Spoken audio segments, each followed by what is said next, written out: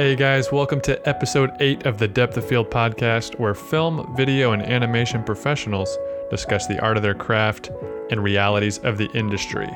Today on the show, it's going to be just me, and we're going to talk about finding your creative niche. And if you're focused on too much, is that slowing you down in your career? We're going to address that and more on today's show. But first, you know the drill. Let's listen to that music.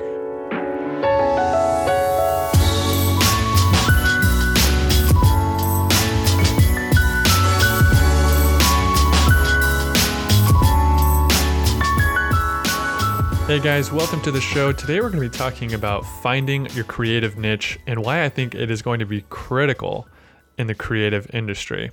Now, I know several of you are, listeners from different parts of the spectrum. I mean, we have people that are in film, motion graphics, corporate video, and that's awesome, to be honest. That's already part of choosing your niche because you have taken a specific path out of several different options for what you could have done, related to creating video content.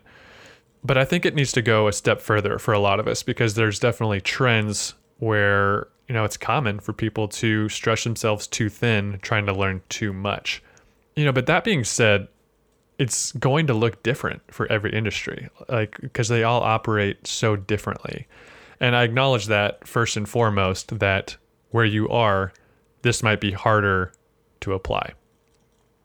But for instance, if we examine the 3D animation industry, and you look at all the people that go into creating a feature film for a company like Pixar, there are people dedicated to a piece of clothing or a lighting setup in a scene, and that's their job for the movie, is to light an object throughout the entire movie and things like that. And in my opinion, that is an example of where our industry is heading as more tools are released, as the expectations for quality increase, and as competition increases and clients expect things done for cheaper, that naturally we're going to have to specialize in these areas because it's the only way that we can possibly meet those demands of the industry.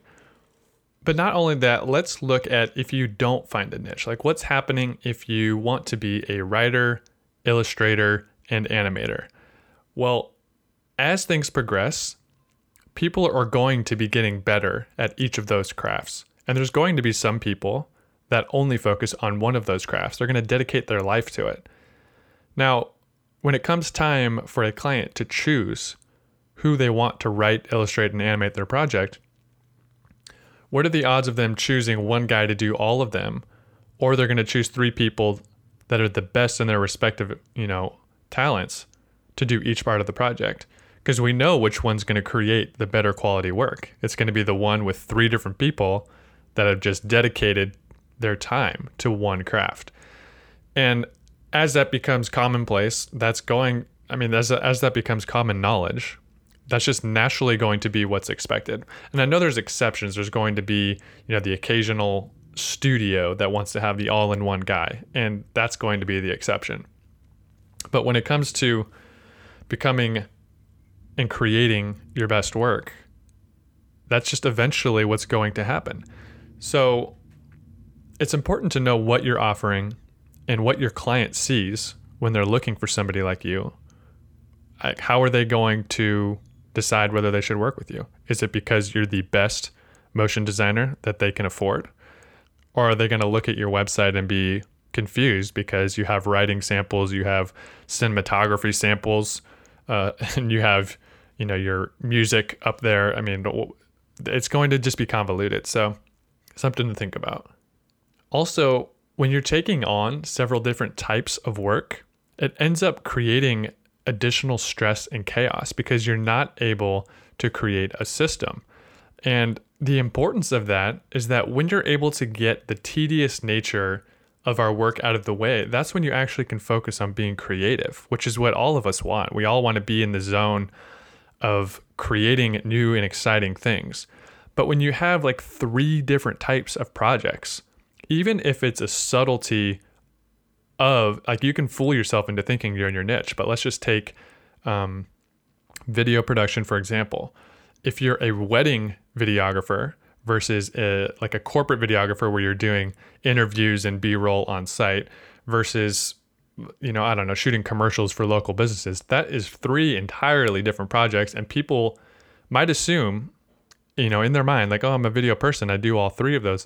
But if you're doing all 3 of those types of projects at the same time, that is putting a weight on your mind, because of the demands each one requires is very different. You have to approach each project very, very differently. And ultimately, that's going to suffocate your creative potential versus if you were only doing wedding videos. I mean, you can become the best wedding videographer in your area because that's what you're committed to.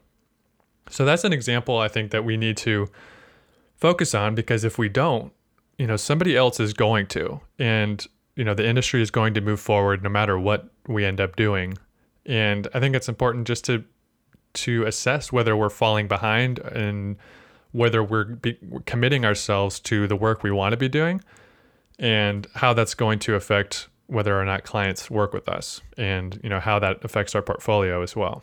So guys, I'm going to leave it at that. It's going to be a short episode today just because, there's not much more to add to that. I think you should spend time this week considering what kind of projects you're pursuing, whether or not you're spreading yourself too thin, trying to learn too much, because you can't be the best at 3 different crafts, because other people are going to dedicate their lives to those crafts. So think about that, challenge yourself, and thanks for listening. I'll see you next time.